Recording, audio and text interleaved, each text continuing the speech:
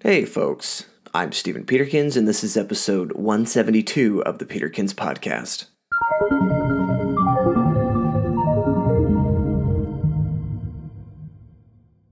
Today, we're going to talk about going all in. I'm a pretty big fan of hip hop, and one of my favorite albums of all time is The Infamous by Mobb Deep. It's a dark, brooding, East Coast album from the mid-90s that really gets you in the headspace of someone trying to survive in the concrete jungle of New York, by any means necessary. In the album is probably Mobb Deep's most famous song, Shook Ones Part 2, popularized in part due to the instrumental used in the movie about the rapper Eminem, 8 Mile.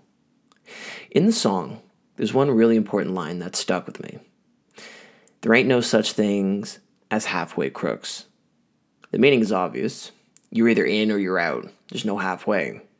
If you're not willing to commit one way or another, you will not be accepted. Anecdotally, a lot of people want to keep their options open and not be tied down. I understand why people are tentative about going all in. Commitment is scary.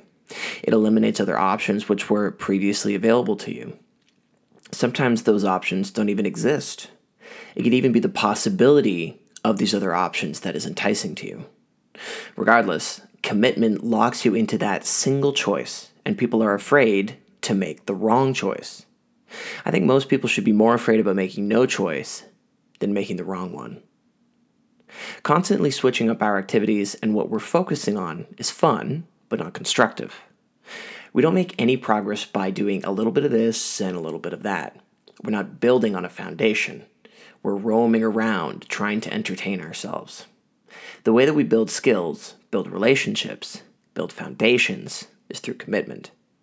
We need to accept the choice that we've made, buckle down, and put our time and energy into a focused region instead of doing a wide variety of different things poorly or for a short period of time.